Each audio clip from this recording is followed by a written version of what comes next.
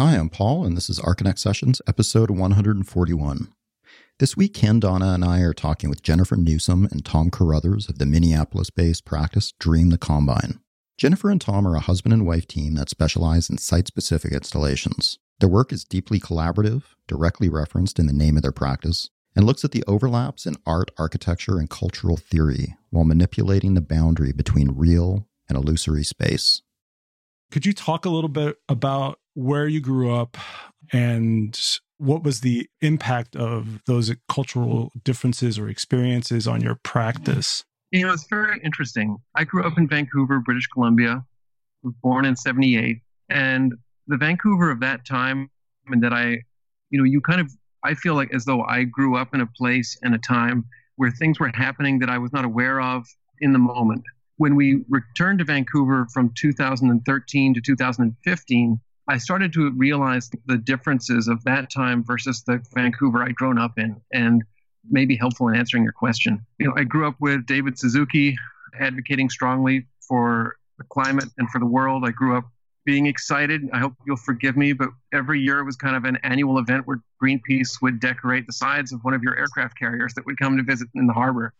I was fortunate to spend some time skiing, but I think to kind of bring it back, there was a very strong public sense of the role and responsibilities and duties of public and public space there. And you can see it in maybe an underappreciated work of architecture called the Britannia Community Center that may be being reworked as we speak, which is for a 1970s community center. It integrates with the city grid and kind of creates new programs that are fostered by the public. And I think that kind of energizing of public space made a big impact. And that was, it furthered a sense of, this is getting a little long-winded here. In my high school class, just to be blunt, folks of European descent, such as myself, were literally 40 out of 100. The other 60 kids in my class came from different backgrounds, and they were pretty far-ranging around the globe. And I think it was not until I came to the States that I realized that things were more segregated in some ways still. So if that's maybe a sort of wandering answer that provides Jennifer some cover, I hope that it's helpful. I have probably a longer front end but a shorter back end. I grew up in a lot of different places. Let's see. I was born in Connecticut, lived in Florida, then lived outside of Chicago, and then finally moved to Minneapolis. And then within the Twin Cities, I think we probably moved 3 or 4 times while I was in middle school or high school. Oddly enough, we always moved every 7 years on my actual birthday, which I was like very upset. Like, did your parents plan that? That's so odd. It's like, I realized, okay, my 7th birthday, we moved to Oak Park, Illinois.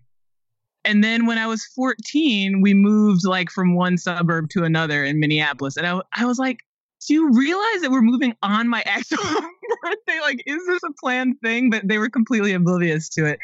But, you know, I think moving around, I moved around quite a bit before I was about 9 years old. And then once I was 9, we were in Minneapolis until I graduated from high school and went to the East Coast for college. And I actually really loved moving around and seeing different places, learning about how people lived. I was one of those kids who loved to like ride their bikes around the neighborhood and not like in a stalkerish way, but kind of casually like peer into other people's houses.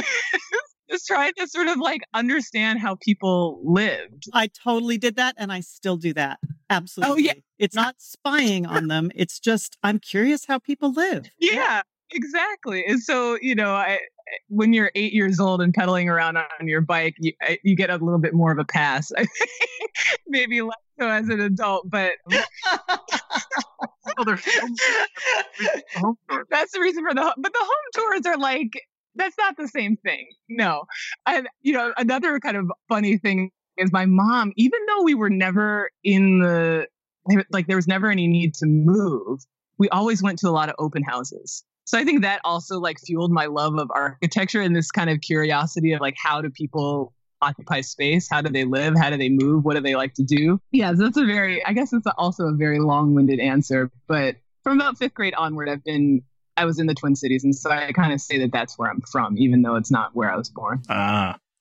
So the one thing that I've been curious about, because I've been trying to do some research on you guys, and the one thing I did come across was your wedding announcement in the New York Times. Tom is really upset. That might be overstating it, but I know what you're talking about. He's like, why does that come up? That's annoying.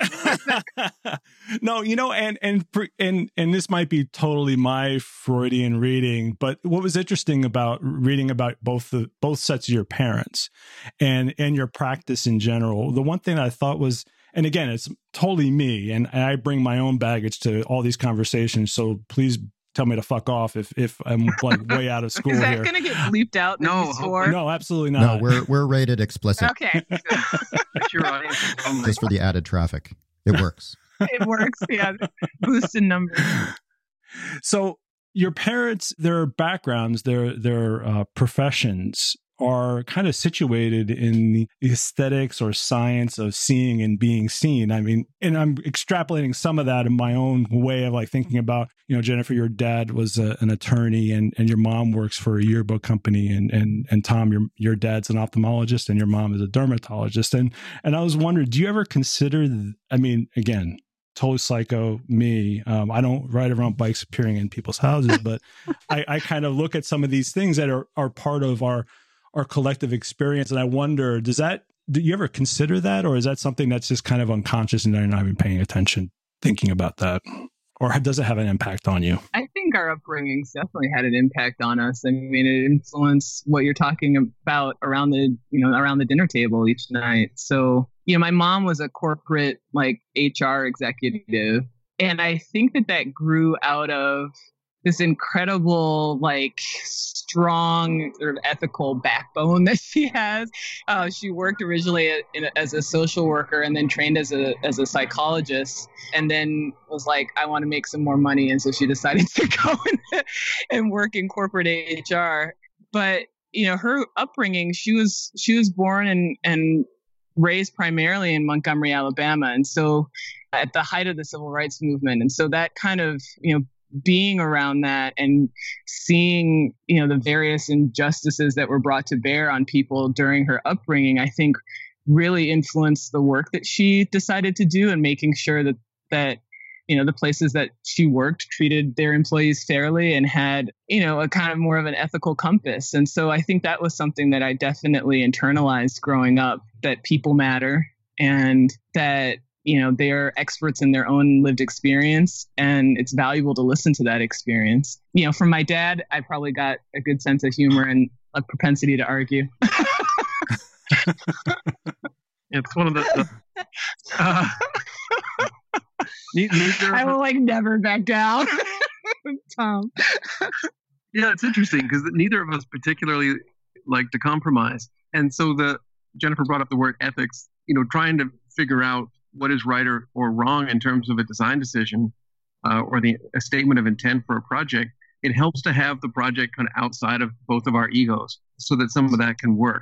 Now, maybe to go back to the question, my folks have been very influential, and I think that goes for maybe for most people without saying. But there's also silences that inform you as well.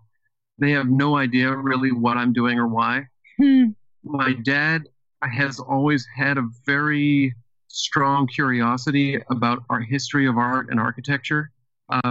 He once told me that if he didn't go into medicine, he would have been the guy that made the trains run on time for the UK. So there's, it's complicated, and I don't want to simplify, but to kind of give you some instances, I'd wake up early in the morning at 5 or so and find my mom was already awake. And what was she doing? She's editing film footage of reattaching someone's retina. So I'm having Cheerios and retinal surgery for breakfast. Awesome. In the evenings at 6 o'clock, consistently, we'd have dinner together as a family. And one of the things that would be discussed would be like, so Dad, how many Van Goghs did you do today? Because he was known for doing Mohs surgery and would do a pretty good job. People get a lot of skin cancers on their ears because for whatever reason they don't put sunscreen there. So the other part is that my parents later in life began to collaborate almost as empty nesters, and that collaboration began to continue in strong ways. And that informed the ability that I could see how powerful a partnership is. And that a partnership does not necessarily mean the diminishment of one or the other individual, but in fact makes both of you manifoldly more effective. That's so beautiful. And I think so true. Jennifer and I talk a lot about the kind of slingshot effect, that in a given situation, like one of you will help kind of slingshot the other one forward. It means that we can iterate more quickly on things with scribbles and text messages and offhand conversations between dinner and getting the kids ready for bed. Yeah, there's kind of a shorthand, I think, that develops over a long period of time. But yeah, I mean, I definitely think that we feel like we're stronger together. Isn't that a someone's political? Cut that out. That's Hillary's thing. I was trying not to say that, but then it came out anyway. No, but I do think that like the work that we make, we probably wouldn't necessarily make it. I mean, we certainly wouldn't make it in the same way as individuals. Like it definitely takes on a different dimension because we're working together. But at the same time, there's also formal analogs to that in answer to that question. So my love of Bentham's Panopticon, for example, is intimately tied up with conversations over the functioning of eyeballs with my mom. Ideas about the concern of depth and the construction of depth, which are inherent to architecture, it's not just, I'm blanking on his name, who wrote this book called Parallax. It's also talking to my mom and saying, like, so what are the different ways that depth can be construed and perceived? Like, how far is stereooptic vision functional before it just becomes monocular? There's concerns about skin and surface that are, I've had my dad take a mole off of my knee, so I have like a mark from him on my body. But I've also watched video footage of him performing operations, and I see the aspects of bedside manner, and all of that informs a proposal for a particular place. There's a kind of bedside manner for the place, even as much as you may want to introduce ideas of critique. So you both went to art school before pursuing your master's at Yale. What was instructive about that experience, and how did that help inform you about your architecture practice, or even just collaborating together in school? Did you have an opportunity to do that when you were together at Yale? Oh my gosh. Well, the first year of grad school, we had every single class together and every single group project. For some reason, we were always in the same group together.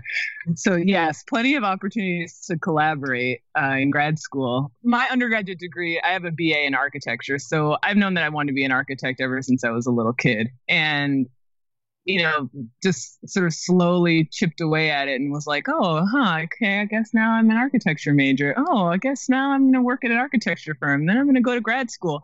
And so it was this thing that kind of always had this sort of drive and push like towards doing it since I was probably about 8 years old.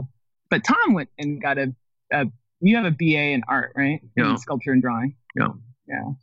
I think one of the reasons why I excited to start Dream the Combine with Jennifer is so that I could get back to the kinds of thinking that for me were very formative during art school and then the years afterwards. I was fortunate to leave undergrad before finishing to go and work for sculptor Ursula von Ridingsvard, who's now a longtime mentor for me and for Jennifer. Awesome. Ursula, the first time I walked into her studio, you feel a cascade of coincidences that it sort of means that none of them are coincidences.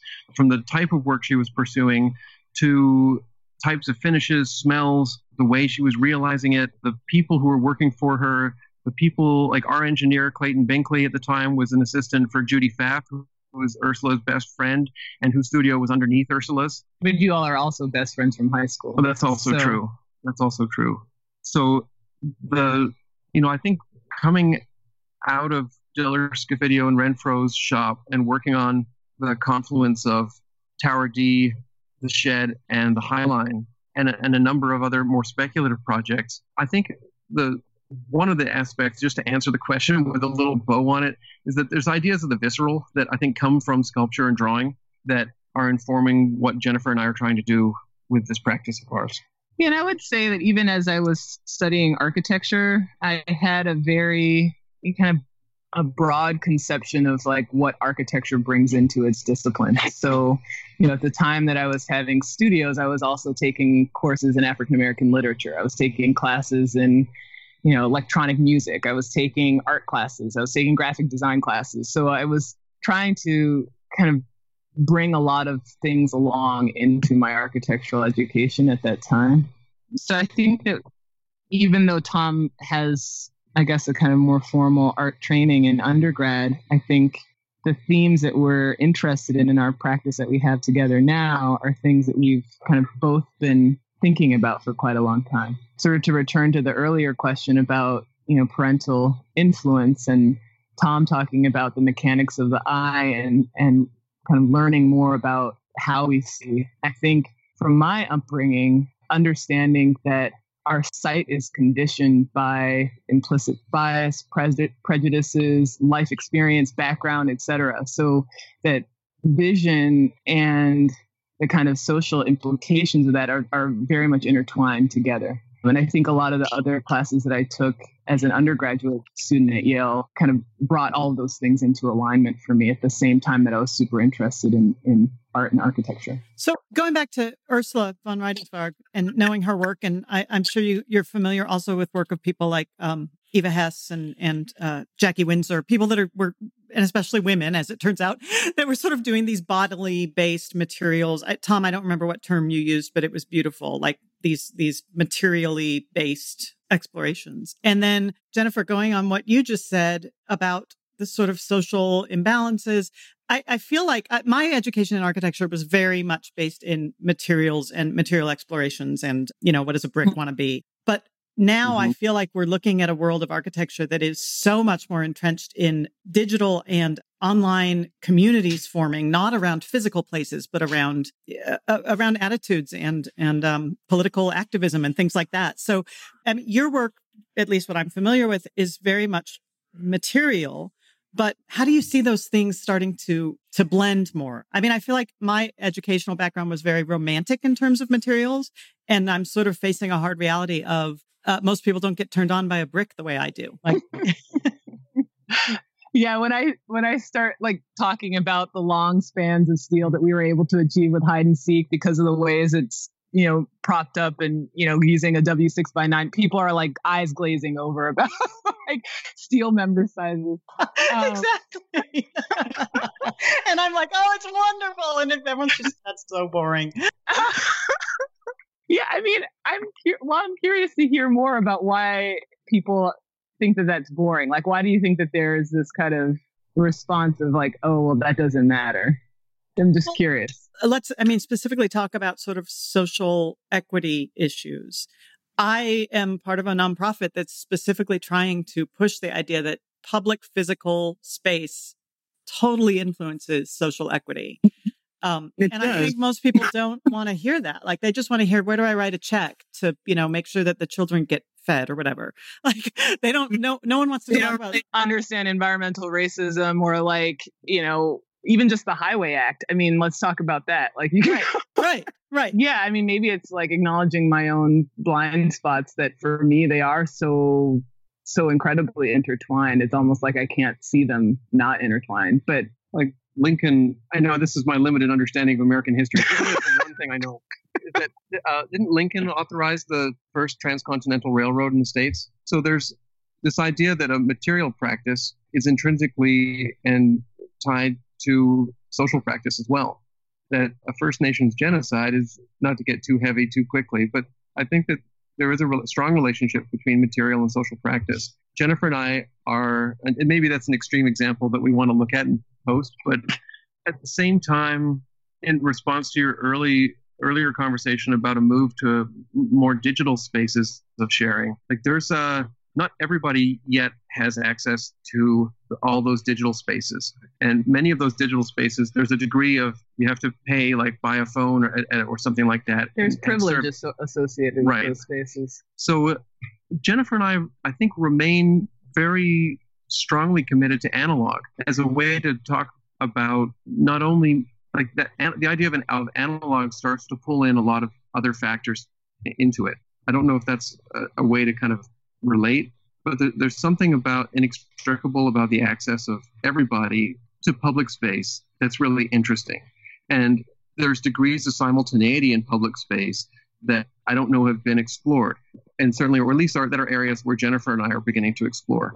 So that, we're sitting in essentially a kind of suburban neighborhood of Minneapolis. It's suburban. It's a grid of streets with little houses made of ticky-tacky on them, and it's a particular kind of public realm. But there are other folks that are going to say that, they may not recognize those streets and see that as public. I don't know that I'm using the best words here to express what I'm thinking, but there's a complicated quality and to public space that's really interesting, and that maybe the complexity and contradiction of composition and material. If architecture is a service profession, what are we working in service of?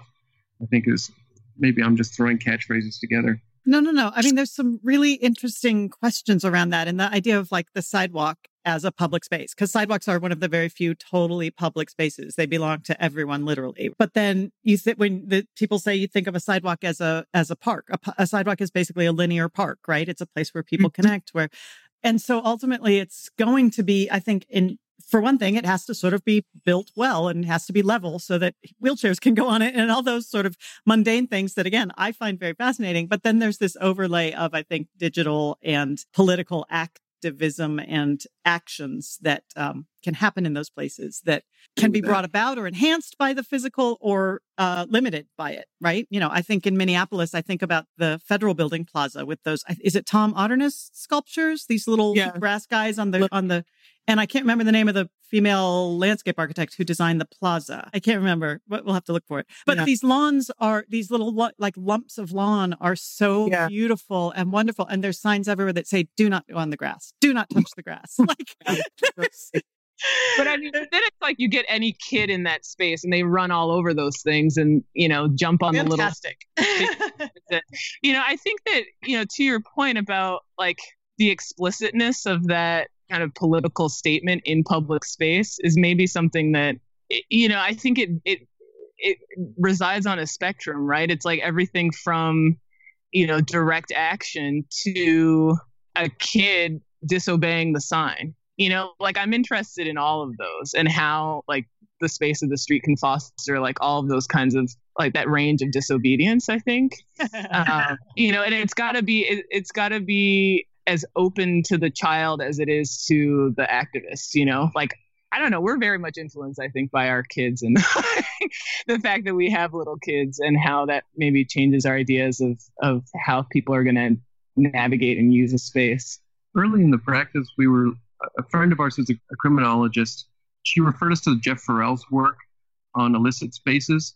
And I think that was really a kind of freeing body of research that, we had one project that was literally 300 feet from a beer tent. And we went from being kind of adjacent to the piece and seeing how people interact with it to having to get a lot closer to the piece because all of a sudden we had people clambering and climbing on it. And our insurance policy was looking to be pretty close to getting used. And so it's really, I just think that the interactions of people in places, their understandings of that space, if they're feeling welcome or in place, the kind of simultaneities you're talking about of digital overlays, social overlays are just fascinating. And so we try to, many of the past projects have tried to get projects that are kind of working within those in ways that maybe are Ursula, she's not so explicit in her work. She's very eloquent in kind of eliding certain questions, answering others. She speaks in metaphoric ways that are not always so clear. And I think she works with metaphor as we do, but in ways that acknowledge that metaphors are not always so clear.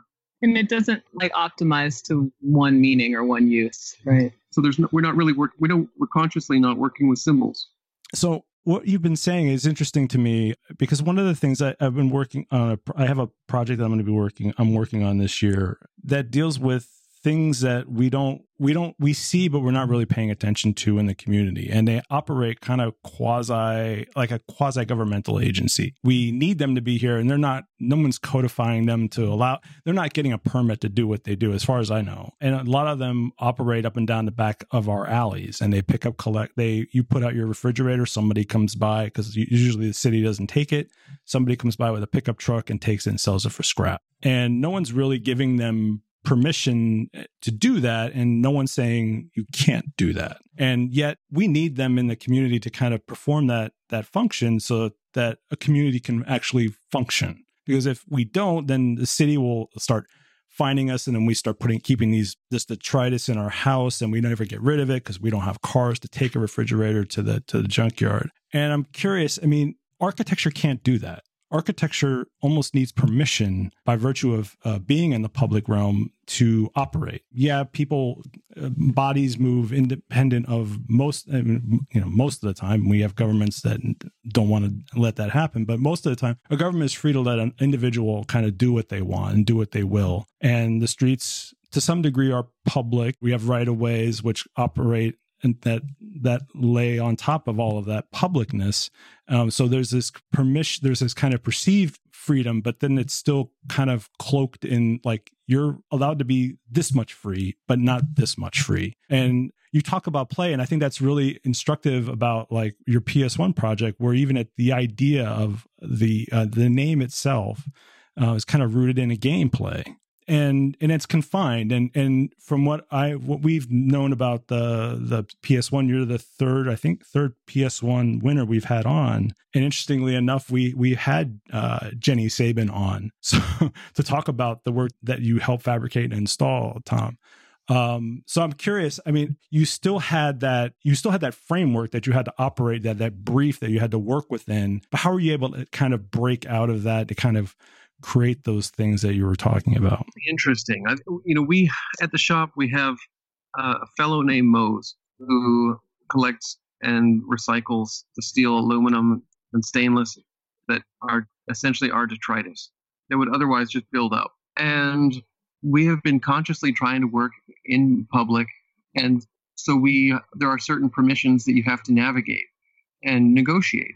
So there are, with each project, things that could be said about those particular processes. With respect to hide and seek, I think some of you used the word permissions.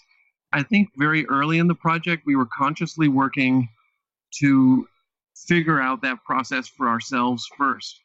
And one of those techniques was to look closely at PS1 and see that such a storied place within architecture also has some significant liabilities. And as a precedent that allowed us to inform this was Matta Clark's Odd Lots. And maybe more importantly, fake estates. Yeah, is the project Art Is by, and I'm trying to remember her name, but Lorraine O'Grady. Thank you, Lorraine O'Grady's piece. So somehow Lorraine O'Grady and Matta Clark helped us to see those courtyards as kind of more awkward spaces that do have this, that are conditioned spaces, places where not everybody's going to feel welcome. And I think that allowed us to get to a kind of deeper register within ourselves and began to inform the process of making decisions, like this way versus that way.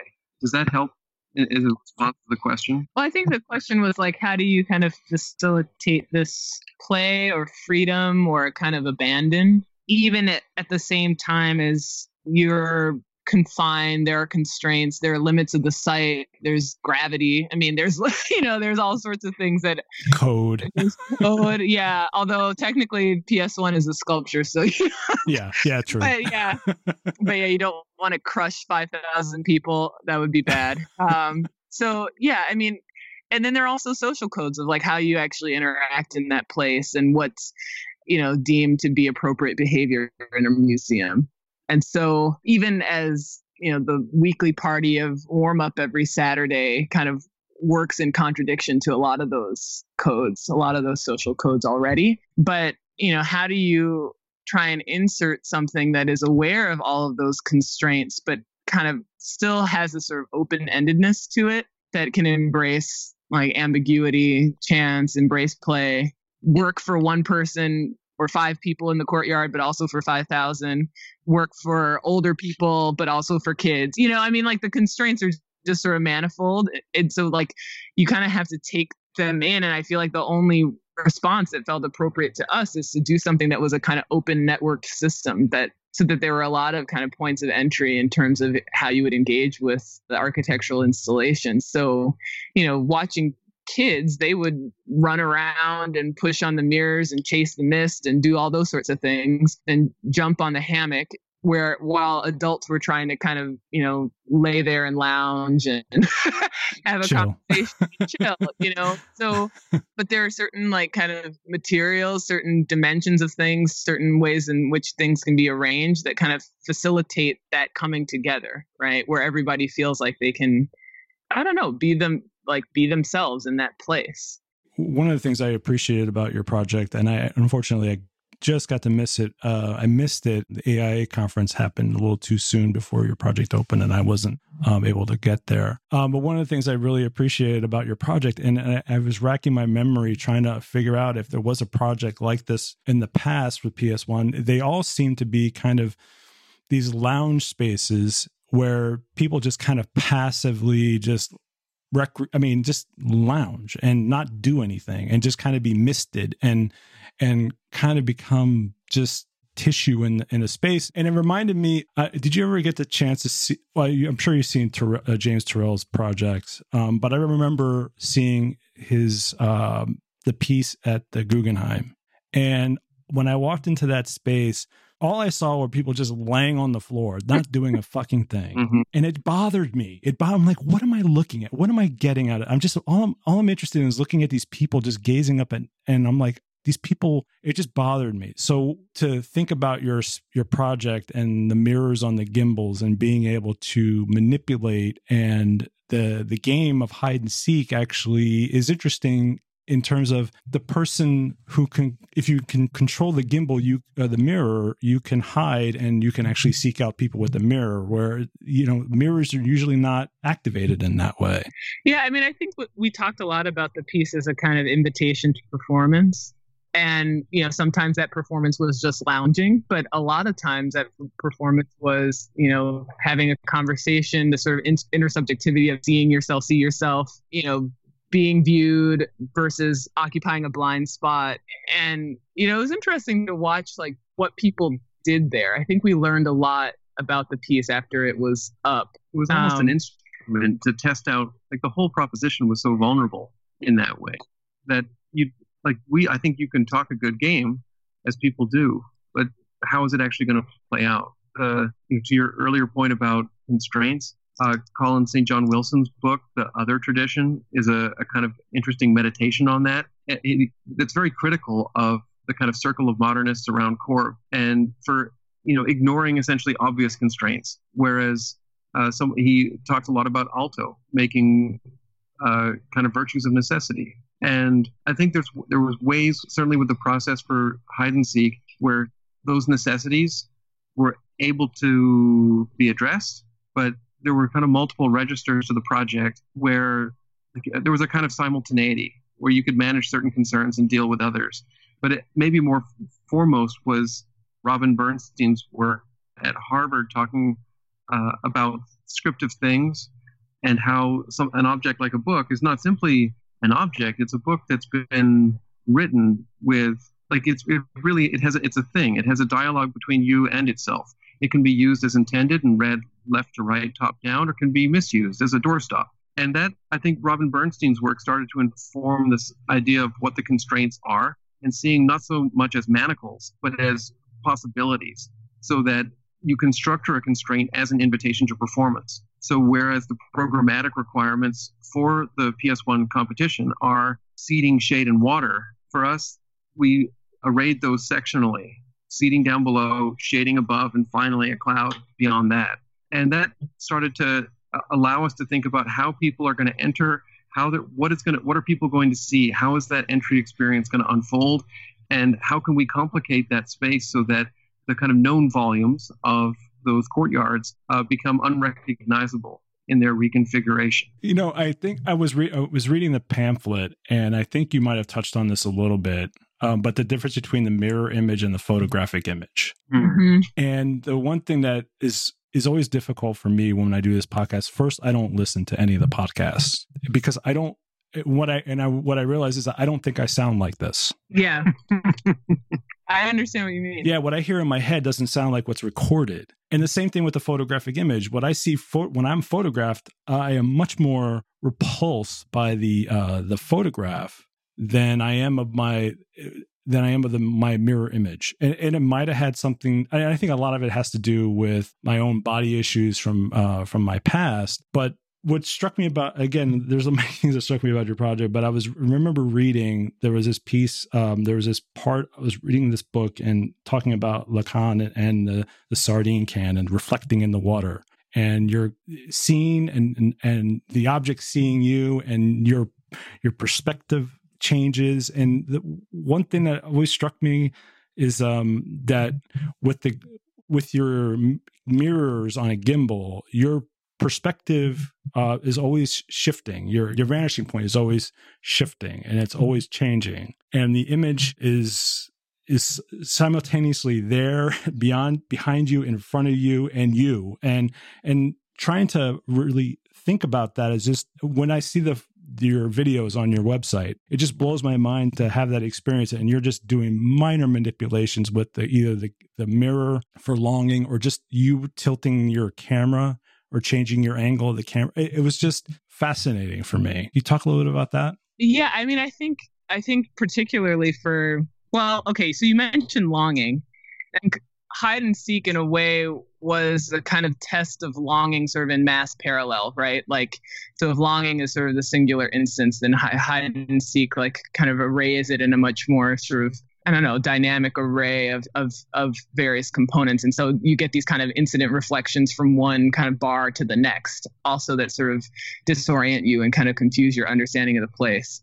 But I think, this attitude about multiple perspectives, it's like, it then makes every individual perspective like just as important as every other individual perspective, right? Like there's never a kind of like there's not a like privilege or something, or like hegemonic master narrative like in the understanding of that space, because everybody's experience of it is always changing all the time as they move through, as the mirrors change, as the people are different. But it's not just a receptive thing, like a person has a video camera. Yeah, no. The people at Hide and Seek are authors. Like there's a co-authorship component to the project that's not often discussed. Like that, further to your constraint of your critique of a master narrative, that is it's sort of a recursive thing. Like we intentionally limit the extent of the authorship, and I think oddly that, like, by focusing on the interaction of people, somehow allowing and consciously trying to foster the authorship of the people who are going to be there experiencing that, whether they're trained architects or whether they're students or whether they're people coming in from the community off the street, that somehow, like, giving people credit always, you get to unexpected places. And, I took your question about the difference between the mirror image and the photographic image is fascinating. I can relate to the discomfort of seeing myself in a picture versus the mirror, even the sound of my own voice. And it reminded me of a story my dad told me about growing up in Liverpool in the 50s and early 60s, around the same time that the Beatles were there. And, the Liverpudlian accent has this sound. You see that bird over there in the chair with the fur hair?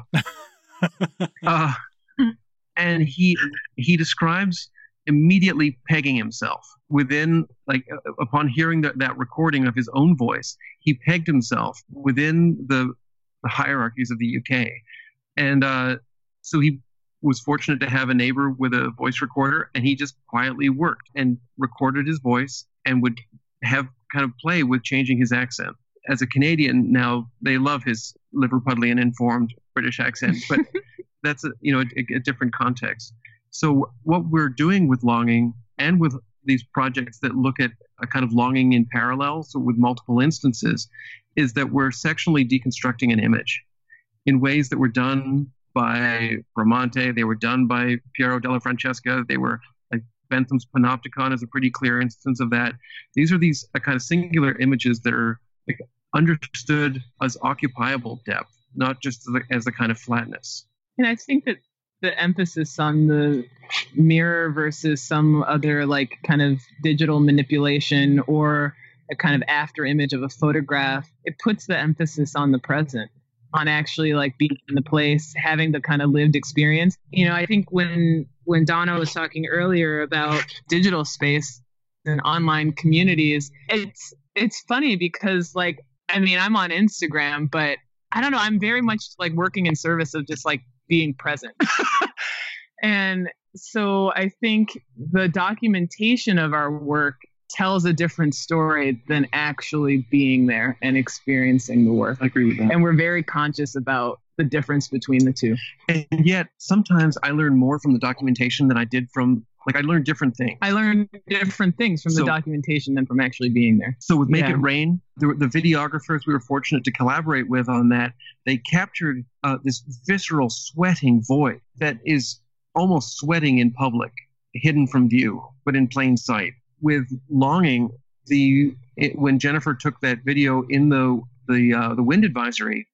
Yeah, I took a video of Longing when the wind was like really whipping around, and so the mirrors. I mean, they only move probably about maximum like 5 or 6 degrees, not even. But you get this really incredible, like, kind of flexing of the space within the image of the mirror. And I think that video reveals that Longing is not an object or a piece that is being operated on. Suddenly in that windstorm, its character becomes evident and manifold. And it has moments of kind of placid sanctuary when it's still. Then there's moments where people touch it and it kind of springs back in certain ways that are elastic and unpredictable.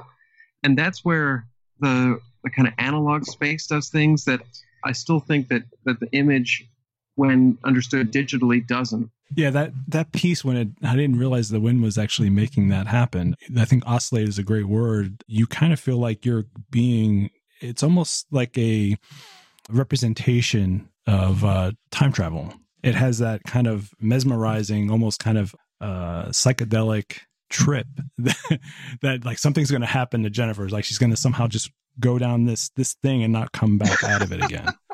You have lots of stories of people going and like doing mushrooms at that. But there is in the Strugatsky brothers wrote a story called Roadside Picnic, and there's an aspect of that story, a kind of shimmer that starts to talk about. It's just interesting bringing science fiction into a discussion about this work that's been out there. That is something that we check in on. I think even as Jennifer presented the proposal for Hide and Seek, she quoted, come on, brain, Ursula Le Guin's description at the opening of The Dispossessed as it was a wall, and like all walls, it was two-faced. There are something about science fiction allows certain things to be said and expressed in ways that other media don't. So maybe this question about the mirror image, about photographic image, about the gaze, like these different medias, we even received advice on our proposal for PS1, like feed the hunger that they have inside them was the critique after seeing our proposal. And I think just like understanding, like, what is it that people want, understand the jury, understand what they're trying to do in that space.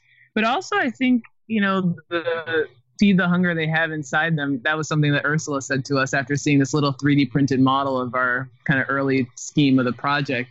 And, I think the them in that instance is also, ourselves. Like, what are we hoping to do? Why are we doing this? So, but don't be too precious about any one particular format, media. There's like see how they're interacting.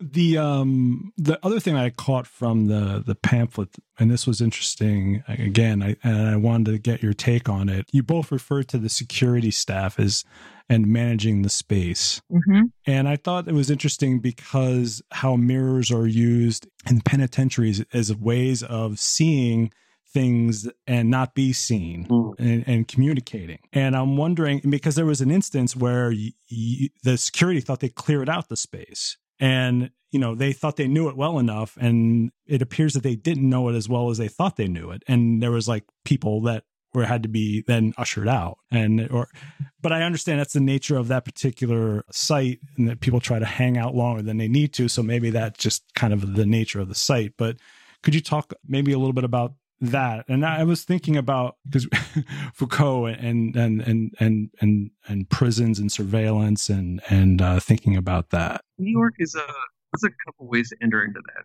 New York is an interesting place. Like, just because someone else owns a piece of property doesn't mean that the person who's standing there doesn't own it too. And this starts to speak to ideas of craft that inform our work in ways that I think are maybe more natural to sculpture Martin Purrier talks about this, and that the form of craft can take different aspects. It can be like, can you make the right cut or get the right finish or the right weld or something? But it can also mean, do you remember people's names? And doing the installation for Jenny at PS1 in 2017, I got to learn a lot about how that museum runs, how things get through the loading dock. These things that sound sort of prosaic. And if I'm going to go to the diner and get an orange juice and seltzer for our crew, on the way by, I asked the security folks, like, anything I can get for you. And there's sort of gestures of mutual respect in terms of that is their place. But for that moment in time, it was also my place. And I started to learn in talking with the security folks about how they understand that space. And they're the ones who spend the most time in it, year in, year out. They know it the most intimately. And so, but there is this kind of odd like overlay because, like when you go into a museum or a gallery, the security staff are almost like this sort of, they're present, but they're kind of invisible, right? Like they're meant to blend into the background. I think about that piece by Fred Wilson, where it's like the security guards, these mannequins of security guards wearing all the uniforms from the major museums. And then, of course, the piece is displayed in a museum. And so then there's like a real security guard like standing next to it as though they're these, silent actors. But I think in our process of like actually installing the piece and also in the conception of the project, really understanding that they are experts in that place. They have their own agency in that space that they're meant to be completely silent and almost invisible in.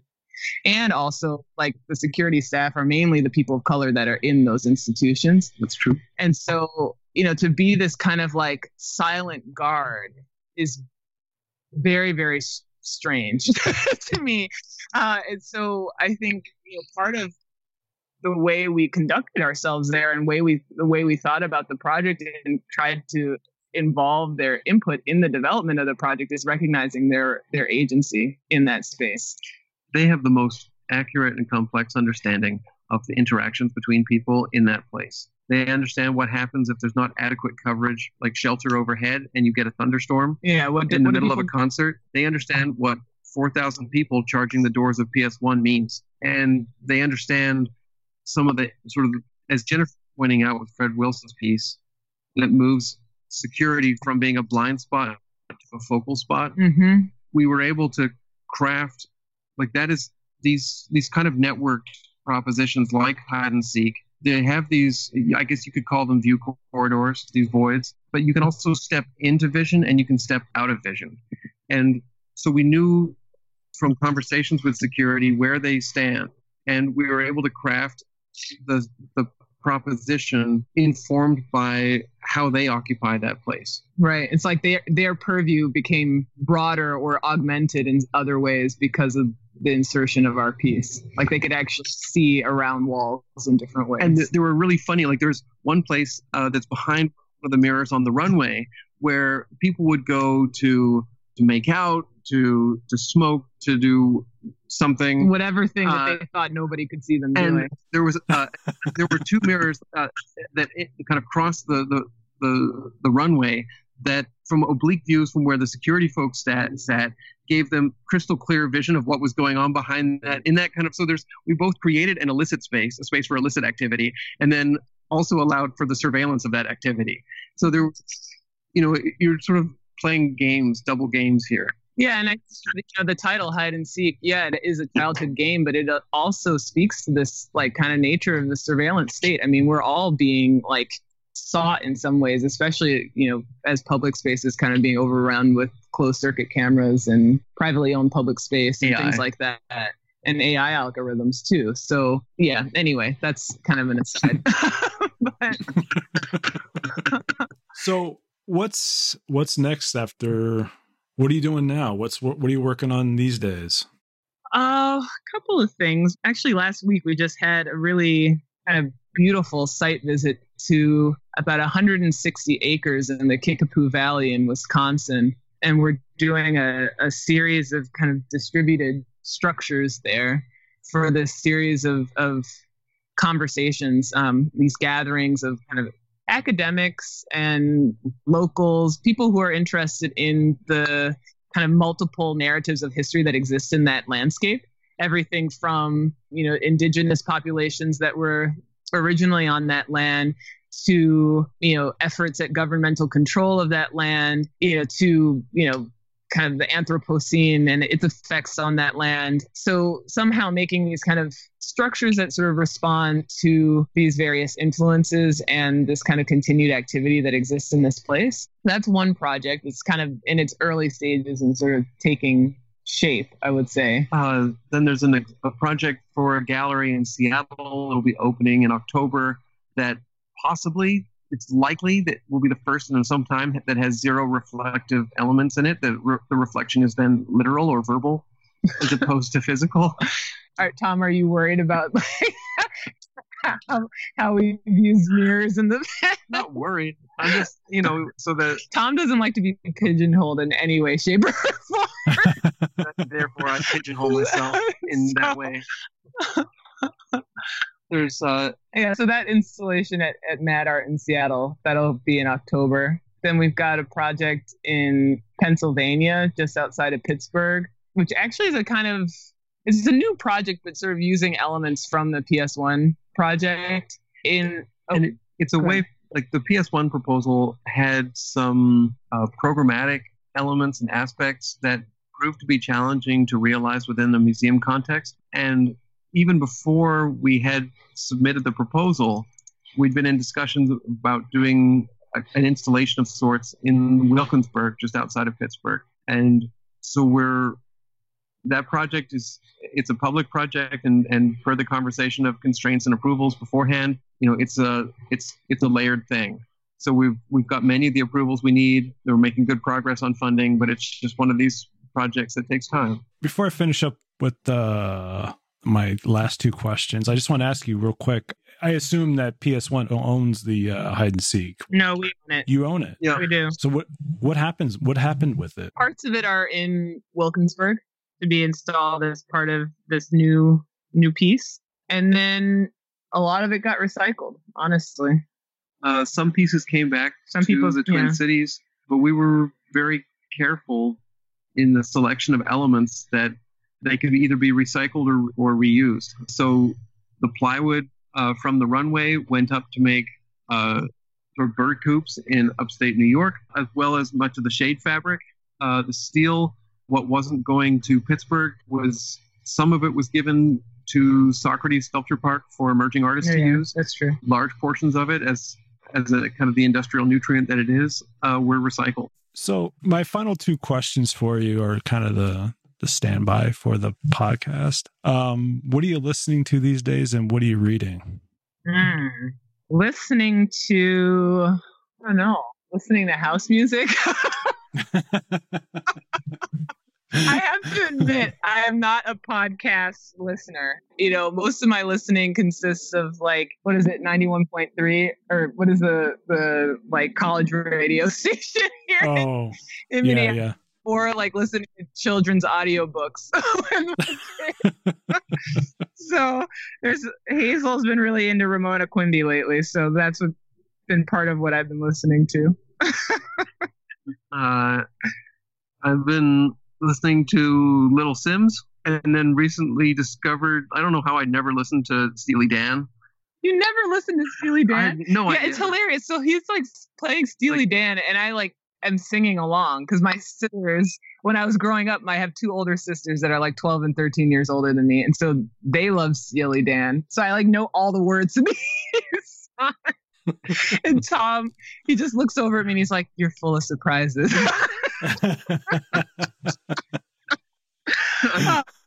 Ignorance knows no bounds. Right?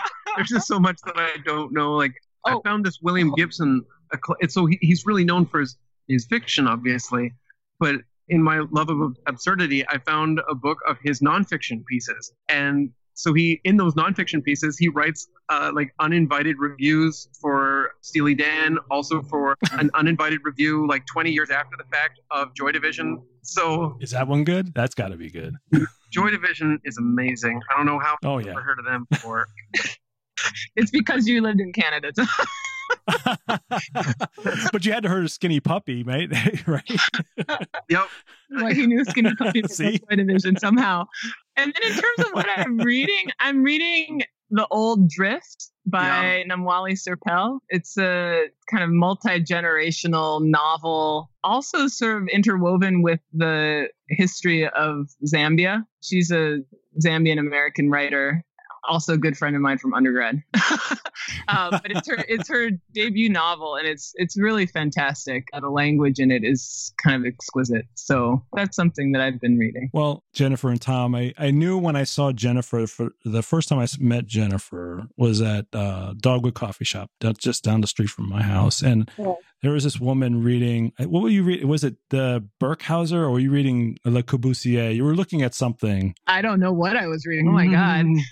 You were looking at something. I'm like, clearly this, I'm like, okay, this is someone I have to just say hi to, because no architect in this town that I've ever run into has ever like looked at those books. And I'm going, well, that's the shit that's in my library. And I'm like, who are you? Like, who are you? And why are you reading that? And I'm like, so when I found out who you were, and then I found out your practice, I said, yeah, we need to get Jennifer and Tom on as soon as possible.